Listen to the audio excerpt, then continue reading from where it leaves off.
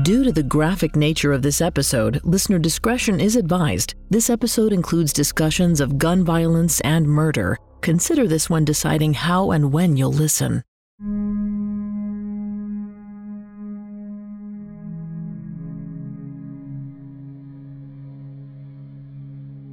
In 1985, Vera and Gerald Woodman were fatally shot in their apartment garage. Leading up to their deaths, the couple was locked in a battle with their two sons, Neil and Stuart, over the family business. It got so ugly that by the end of it, the brothers didn't really seem to consider Vera and Gerald their parents anymore. They were competition. And their dad always taught them that when it came to business, competition should be eliminated. So Neil and Stuart hired two hitmen, also brothers, to do their dirty work. These brothers were even colder and more violent than Neil and Stuart. But like the younger Woodmans, they also saw murder as a business decision. And business was booming. But when all's said and done, we wonder, when it comes to family, is it possible to keep emotion out of our decisions? Will it ever be just about business?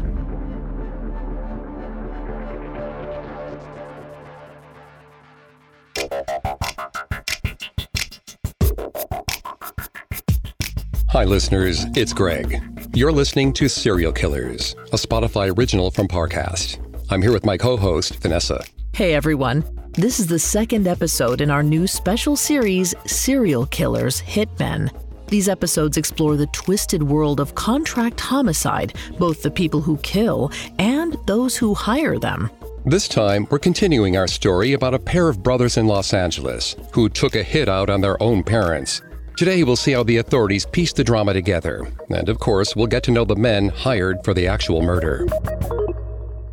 We've got all that and more coming up. Stay with us. This episode is brought to you by Anytime Fitness. Forget dark alleys and cemeteries. For some, the gym is the scariest place of all. But it doesn't have to be. With a personalized plan and expert coaching, Anytime Fitness can help make the gym less frightening. Get more for your gym membership than machines. Get personalized support anytime, anywhere. Visit AnytimeFitness.com to try it for free today. Terms, conditions, and restrictions apply. See website for details. This episode is brought to you by Visit Williamsburg. In Williamsburg, Virginia, there's never too much of a good thing. Whether you're a foodie, a golfer, a history buff, a shopaholic, an outdoor enthusiast, or a thrill seeker, you'll find what you came for here and more. So ask yourself, what is it you want? Discover Williamsburg and plan your trip at visitwilliamsburg.com. I'm Tanya Mosley. In 1987, my sister Anita vanished without a trace. Decades later, thanks to DNA, we found her. But that's only the beginning of the story. She Has a Name is a new audio documentary that explores the search for redemption, confronting trauma, and healing in the face of unimaginable loss. Subscribe now to Truth Be Told presents She Has a Name, where every revelation brings us closer to the truth. Let's start in September 1985. As a reminder, Neil and Stuart Woodman had determined the best night to kill their parents was on Yom Kippur. That's when Vera and Gerald would be coming back from a family dinner together. In the weeks leading up to this night, Steve and Robert Homick, the brothers hired for the hit, had been busy laying groundwork. They'd brought in two other guys to help, Michael Dominguez and Anthony Majoy. We don't know much about these men. All we can say is that Michael lived in Las Vegas and had known Steve for a really long time. Anthony was LA-based. So Steve had the guys, now he needed the gear. At some point, Steve brought 3 walkie-talkies to a tech shop in Las Vegas and made sure they were working. One of them was a dud. Steve exchanged that one. The day before the murders, he secured ammo for a .38 caliber pistol and then boarded a plane with Michael Dominguez. When Steve and Michael landed, they met Steve's brother, Robert. The three then went to the gated Bel Air community where Vera and Gerald would be observing Yom Kippur the following night. The Homicks probably wanted to make sure their walkie-talkies could transmit between their target's Brentwood apartment and their planned lookout posts. That's when they found a hiccup. One of the 3 walkie-talkies wasn't working at all, and the 2 others were on the fritz. When Steve called his guy in Las Vegas to complain, he was directed to get a battery at a spot in West Los Angeles. Robert picked up the battery, but apparently it didn't do the trick. Instead of just buying new equipment, Steve flew back to Las Vegas that day to visit his tech shop. After some back and forth, Steve decided to just make do with the 2 walkies that were kind of working. After all, Yom Kippur was tomorrow. He was working on a deadline. The next day, September 25th, he was Burbank-bound again. Just hours before the planned hit, Michael and Robert picked Steve up at the airport. The group went to the mountains again to test the walkie-talkies. Eventually, it started getting dark. That's when Steve and Michael drove to Vera and Gerald's place. Their car was loaded up by this point with all their tools, walkies, 2 guns, and a bolt cutter. Michael rang the doorbell, checking if they were home. They weren't. Steve looked around the complex for any sign of them. Nothing. It was good news. Things were going according to plan. But a second hiccup happened around 6:30 p.m. While Michael and Steve were lurking around the older Woodman's place, Robert circled the block and got into a car accident with one of Vera and Gerald's neighbors. The neighbor and Robert agreed to pull over and swap insurance information, but Robert bailed. Now, remember, the younger Woodmans specifically asked Steve not to involve his brother. They thought Robert was a klutz, and the car accident, well, it made it hard for Steve to disagree. This was not the kind of update they were supposed to use the walkies for, so when Robert radioed him, Steve was probably upset. Steve and Michael went to find Robert, who was with Anthony Majoy. The 2 brothers exchanged a few words, probably heated ones. Despite the setback, Steve decided to push forward. At this point, there's some conflicting information about how everything went down, but we can assume that Steve and Robert got into Steve's car and headed toward the older Woodmans while Anthony and Michael acted as lookouts. Michael was dropped off at a nearby bus stop with a walkie and told to watch for an elderly couple driving a beige Mercedes. Sometime around 10 p.m., Michael spotted the Mercedes. He called it in. Vera and Gerald were on their way. The Hommick brothers, clad in all black and wearing hoods, went to the older Woodman's building. There, they cut their way through one of the underground garage gates with a pair of bolt cutters. They crept into the darkness, waiting as the Mercedes entered and pulled into a parking spot. Once the vehicle stopped, the car doors opened. Steve pounced on the driver, Gerald, shooting him twice. Vera screamed, but before she could flee, Steve shot her 3 times. She slumped over, falling halfway out of the car. A plate of leftover fish from dinner was still on her lap. Then the brothers ran. They raced out of the garage, bouncing over the brick wall at the edge of the complex into the alley of the building beside it, where at least one of them was seen by a neighbor, Roger Backman. Roger called out, but the brothers quickly disappeared into the darkness. After finding Vera and Gerald Woodman dead in their garage, investigators interviewed family members about who might have wanted to hurt them. Okay, I'll just cut to the chase here. It didn't take them long to think Neil and Stuart Woodman had something to do with it. For one, authorities found out about 2 things pretty fast. 1, the nasty family feud, and 2, that Neil and Stuart's company had a life insurance policy on Vera. Police asked to meet with the brothers, but Neil and Stuart weren't exactly in a rush. Their secretary scheduled the meeting for a few days out, and when they did meet, the brothers brought their criminal attorney along. The younger Woodmans didn't even ask questions about the murder during the meeting, like about how their parents died or what police thought happened. They had alibis, though. A Yom Kippur gathering at the time of the murders. So at least at the moment, police weren't quite sure what happened. All right, we know what happened that night, though. We also know why, but we still don't know a lot about the Hommick brothers. And in order to really understand how Vera and Gerald ended up murdered in their parking garage, we should know the men who killed them. The Hommicks came from Ohio. Steve was outgoing, athletic, a real star. He even played professional baseball at one point, the Philadelphia Phillies for a year, and then the Detroit Tigers for 2. Robert, on the other hand, was quieter and really followed Steve's lead. Some friends of the brothers have said Steve leaned into this dynamic and would order Robert around.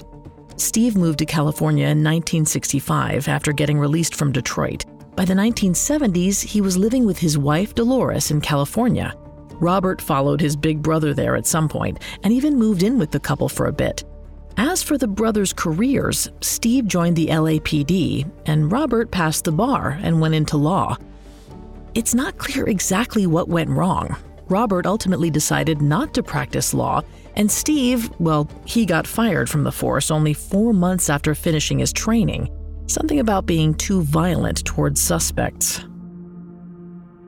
We're going to focus on just Steve now, because he's the guy, the mentor that Robert would follow to the ends of the earth. At least, that's how it seems. Steve eventually moved to Las Vegas and found work at the MGM Casino. That's where he met Joey Gambino and then the Woodman brothers. This might be a good time to note, Steve had a crew in Las Vegas, a lot of connections. He made friends at the casinos, but he was also a bit of a social butterfly, playing racquetball at a facility where bookies famously hung out and cozying up to cops because of their shared background in law enforcement. They all became his network, some of whom gave him information or helped him with crimes like robberies or his burgeoning cocaine dealing career. Basically, Steve seemed to have a lot of people to turn to if he got in trouble. Maybe that made him feel like he could get away with anything, like murder. The day after he shot and killed Vera and Gerald Woodman in their apartment garage, he was on a flight to Vegas with Michael Dominguez. Back in Nevada, Steve returned to his current gig, which was working security at a jewelry store called Tower of Jewels. Let's break this down for a minute. He's just done this hit job where he got to be the leader in charge of an operation. Now he's back to the grind at his security job, waiting for the people who hired him for the hit to pay up. And this is just speculation, but maybe he's wondering if that makes sense. If he's capable of pulling off a job like this, why should he have to just wait around? Does he actually need people like Neil and Stewart? They're getting a bigger payout than him anyway, and he did all the grunt work. So maybe he was thinking, what if I just cut out the middleman? Coming up, Steve hires himself for a hit. Listeners, in honor of May being Missing and Unidentified Persons Awareness Month, Parcast is presenting a new collection of captivating stories you do not want to miss. On Disappearances, Sarah Turney examines the disturbing crimes linked to the Highway of Tears and the Bethesda Home for Girls. Plus, she welcomes the founders of the Black and Missing Foundation for a special discussion. Catch these episodes starting May 4th. Then, on Unsolved Murders, discover 3 no-body homicide cases rife with cons, conspiracies, and conflicting statements. The Unsolved Murders special, The Missing Dead, starts May 16th. Follow Disappearances and Unsolved Murders to hear all of these episodes all month long. Listen free, only on Spotify. This episode is brought to you by Anytime Fitness. Forget dark alleys and cemeteries. For some, the gym is the scariest place of all. But it doesn't have to be. With a personalized plan and expert coaching, Anytime Fitness can help make the gym less frightening. Get more for your gym membership than machines. Get personalized support anytime, anywhere. Visit AnytimeFitness.com to try it for free today. Terms, conditions, and restrictions apply. See website for details. And now back to the story. Tower of Jewels, where Steve Hommick worked, made custom jewelry and had a lot of regular wealthy clients, like Bobby Jean Tipton. 50-year-old Bobby Jean was the owner of an oil company. It was a family business, so she'd inherited the whole thing, and it was really lucrative. Her husband David did pretty well too. He was a real estate broker. A lot of the jewelry she owned were family heirlooms, about 50 to 200 pieces worth about $250,000. She kept these in a safe at home and came into Tower of Jewels to have items polished and repaired. At least once she had them reappraised. In that case, they were kept at the store for 2 months while the manager, Timothy Catt, worked on a figure. Steve Hommick noticed this. He first noticed it before Vera and Gerald's murders, but saw it happen afterwards too. He kept asking Catt whose jewels they were, how much they were worth. He did this like 5 or 6 times. Kat would point out certain items like a yellow sapphire Bulgari piece worth 10 grand or a diamond worth 30. Seems like the more Steve learned, the more he saw dollar signs. Exactly. Dollar signs, not human beings. Vanessa's going to take over on the psychology here and throughout the episode. Please note, Vanessa is not a licensed psychologist or psychiatrist, but we have done a lot of research for this show. Thanks, Greg. I'm kind of stating the obvious with this, but hitmen are unlike other killers. It's a job, so theoretically emotion shouldn't come into the equation when they're planning or carrying out a hit. They often approach murder in a pragmatic, clinical way. Birmingham City University did a study in 2015 into the minds of hitmen, and they found proof of what we already might have suspected. Contract killers need a detached mindset to succeed in their job. They're excellent at convincing themselves their victim is a target, not a person.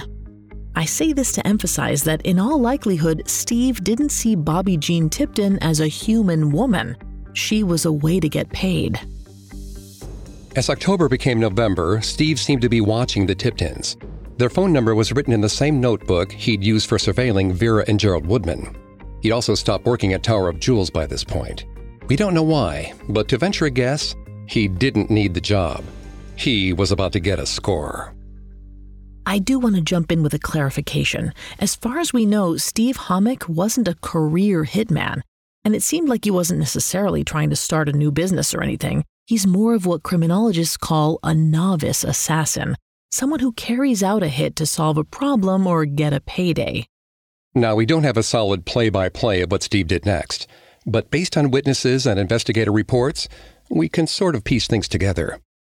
For simplicity's sake, we'll defer to Steve's own words when we can. These were heard secondhand and later recorded in a court document. Quotes have been edited for expletives.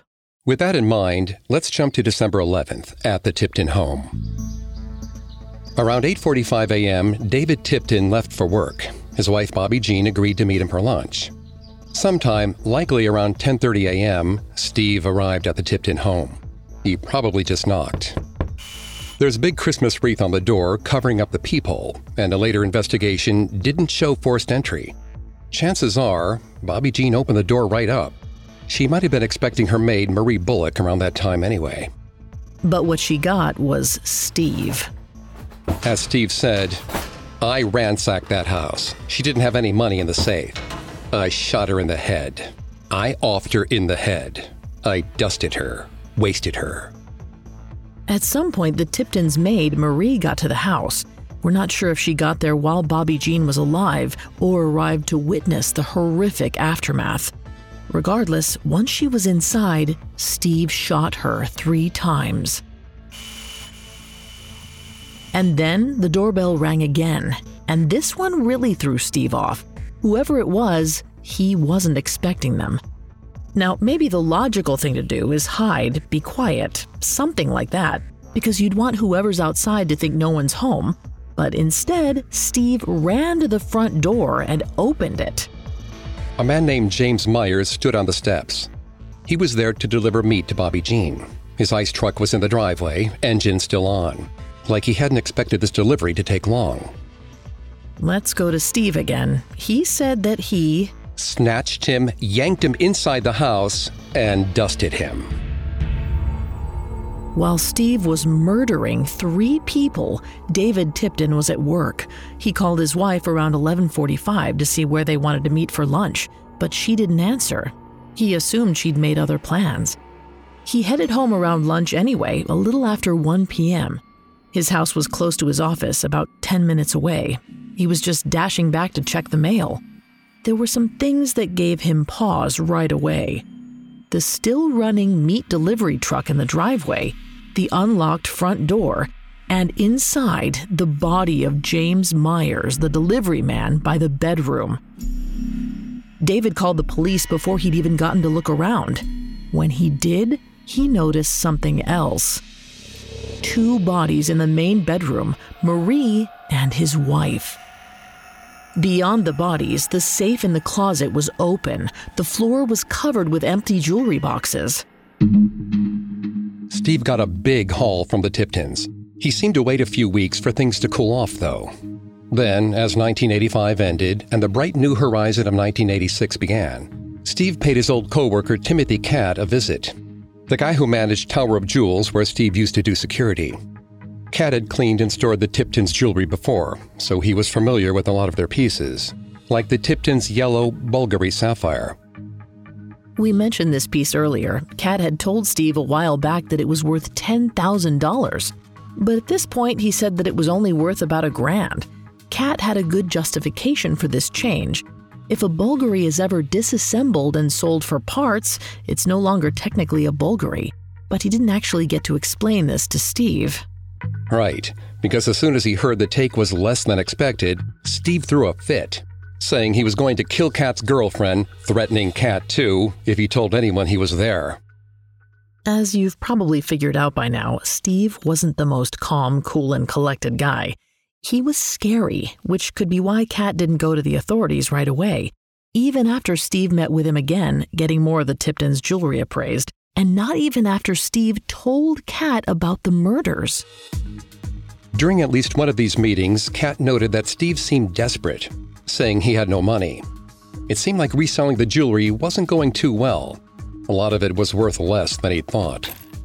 That could be why he left Las Vegas to look for some other options. He went to Los Angeles at the end of January 1986 and met up with Robert. The brothers took the jewelry around LA and Orange County. During this trip, Steve met up with Catt again. He also connected with Anthony Majoy, the other lookout in the older Woodman's murders. We know all this because the police knew all this. By this point, they were watching Steve Hommick. They'd been watching him for a while now. Coming up, the unraveling. And now, back to the story.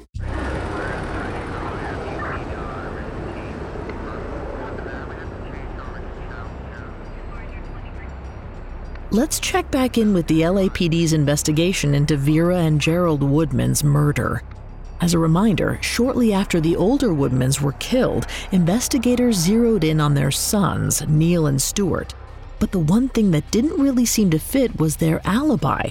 The brothers were at a large family gathering when their parents were killed. But when October 1985 came around, a new lead cleared things up. Two retired LAPD officers came forward with information about the murders, Gene Shearer and John O'Grady. They were the ones hired to work Stuart's son's bar mitzvah a few months earlier. We touched on it really briefly in part 1, but basically, they were told to make sure Vera and Gerald didn't get in. Officers Shearer and O'Grady heard about the murders, and they'd also gotten wind of the $50,000 reward the Woodman family had recently offered up for the information. They told police about the men who oversaw them at the bar mitzvah, Steve Hommick and his brother Robert. Remember, Steve told these guys to carry guns, and that if Vera and Gerald showed up to, quote, waste them. It's safe to say that the LAPD looked into Steve after that and found out he had a record in Las Vegas. Among the charges, fraud, check cashing, and aggravated assault. And the FBI was investigating him for drug trafficking. But it wasn't just Steve they were interested in. Robert was on their radar too. And they noticed that earlier that month, an LAPD officer took a hit-and-run report from Robert about a car accident on September 25th. In case you forgot, Robert got into a small accident with one of the Woodman's neighbors on the night that they were killed. The guy's name was Richard Altman. Altman and Robert agreed to exchange information, but Robert drove off. That could have been the end of it, but apparently Robert wanted Altman to pay for the damages because he showed up at the guy's place a few days later and accused him of fleeing the scene. Robert then demanded $300 and said he'd file a hit-and-run report, which he ended up doing. It's just, all Robert was doing was calling attention to himself. He literally went out of his way to talk to the police about an incident that put him at the scene of the crime. Now, investigators were not only aware of the Hommicks, but they were pretty sure the brothers had something to do with the older Woodman's deaths.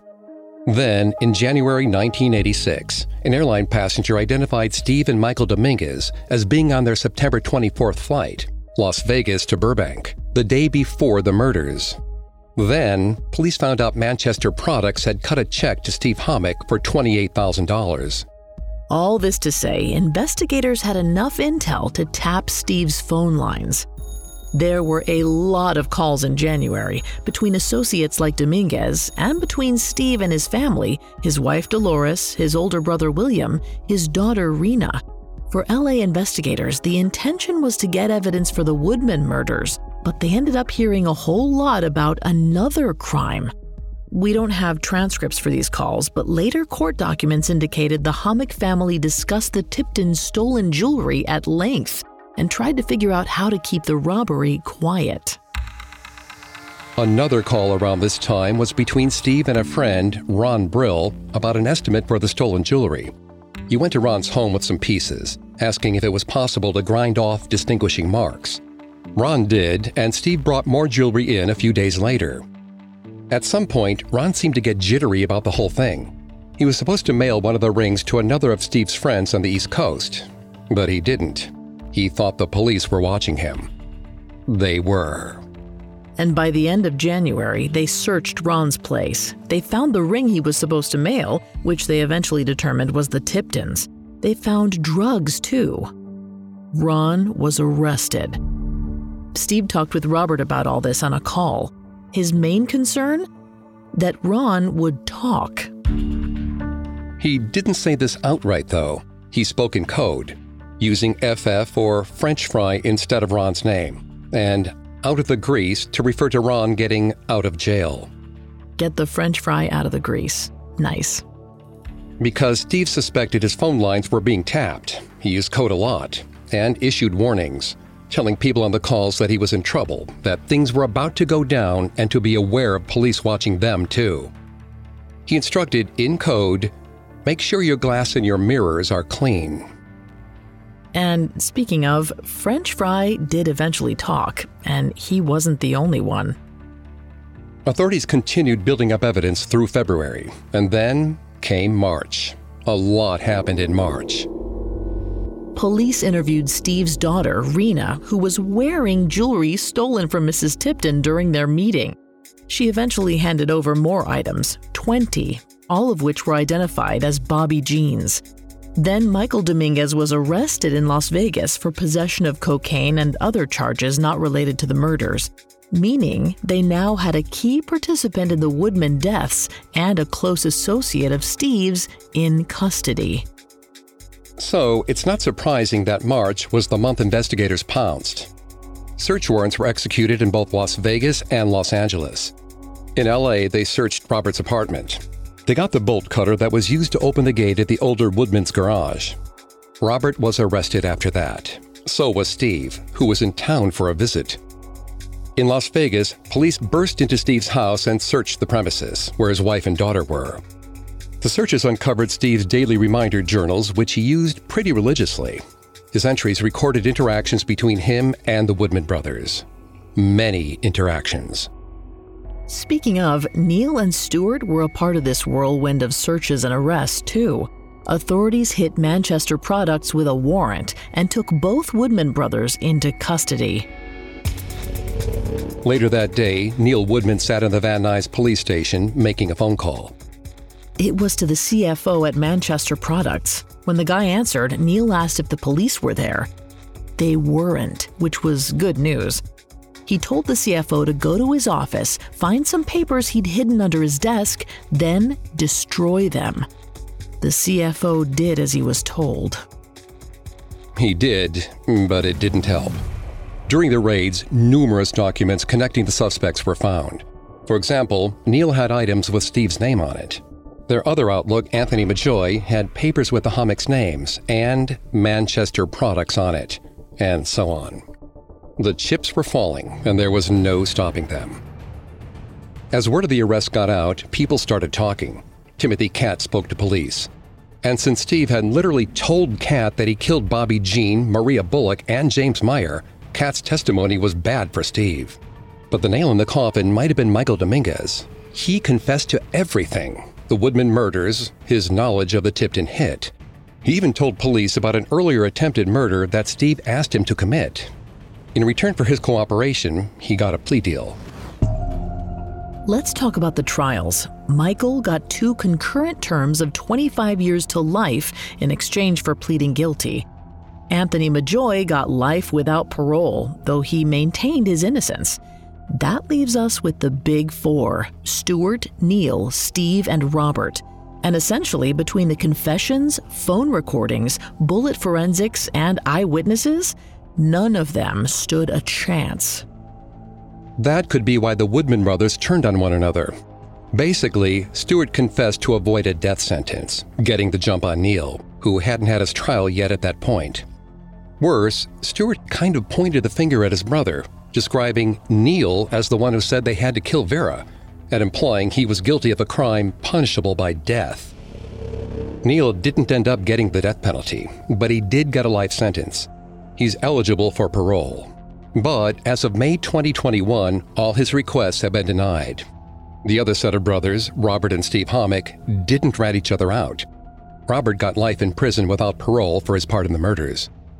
Steve got the most severe punishment. First, he was tried for the Tipton murders in May 1989. He was found guilty and given the death penalty. Then he got another death sentence for the Woodman murders about 4 years later. He was put on death row, where he died of natural causes in 2014. He was 74.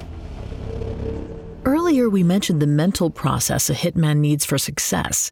Feelings shouldn't come into it because it's not personal, it's business. So maybe this was doomed from the start. It began with emotion. Neil and Stuart's family drama. Their business was intertwined with their personal. They wanted their company to succeed, but were also fiercely competitive with their dad, which clouded their judgment. Then again, they're not the assassins. The Hommicks were supposed to be those cool, calm, and collected killers, except Steve and Robert gave in to their emotions repeatedly too. They had the violent detachment needed to pull off the job, but their disastrous behavior in the aftermath prevented them from getting away with it. Maybe when family is involved, it's just really hard to keep emotions like competitiveness or greed or rage out of it.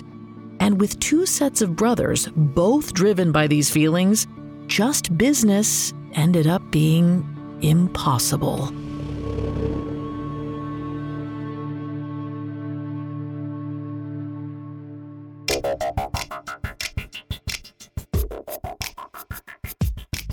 Thanks again for tuning into Serial Killers. We'll be back next time with a new episode. For more information on the Killer brothers, we found the court briefing, People vs. Stephen Hommick, extremely helpful to our research. You can find all episodes of Serial Killers and all other Spotify originals from Parcast for free on Spotify. We'll see you next time. Stay safe out there. Serial Killers is a Spotify original from Parcast. Our head of programming is Julian Boireau. Our supervising sound designer is Russell Nash, with Nick Johnson as our head of production, and quality control by Spencer Howard. Stacey Nemec is our supervising editor, and Derek Jennings is our writing lead. This episode of Serial Killers was written by Kate Murdoch, edited by Terrell Wells and Maggie Admire, fact-checked by Catherine Barner, researched by Brian Petrus and Chelsea Wood, produced by Bruce Kitovich, and sound designed by Michael Motion. Our hosts are Greg Polson and me, Vanessa Richardson.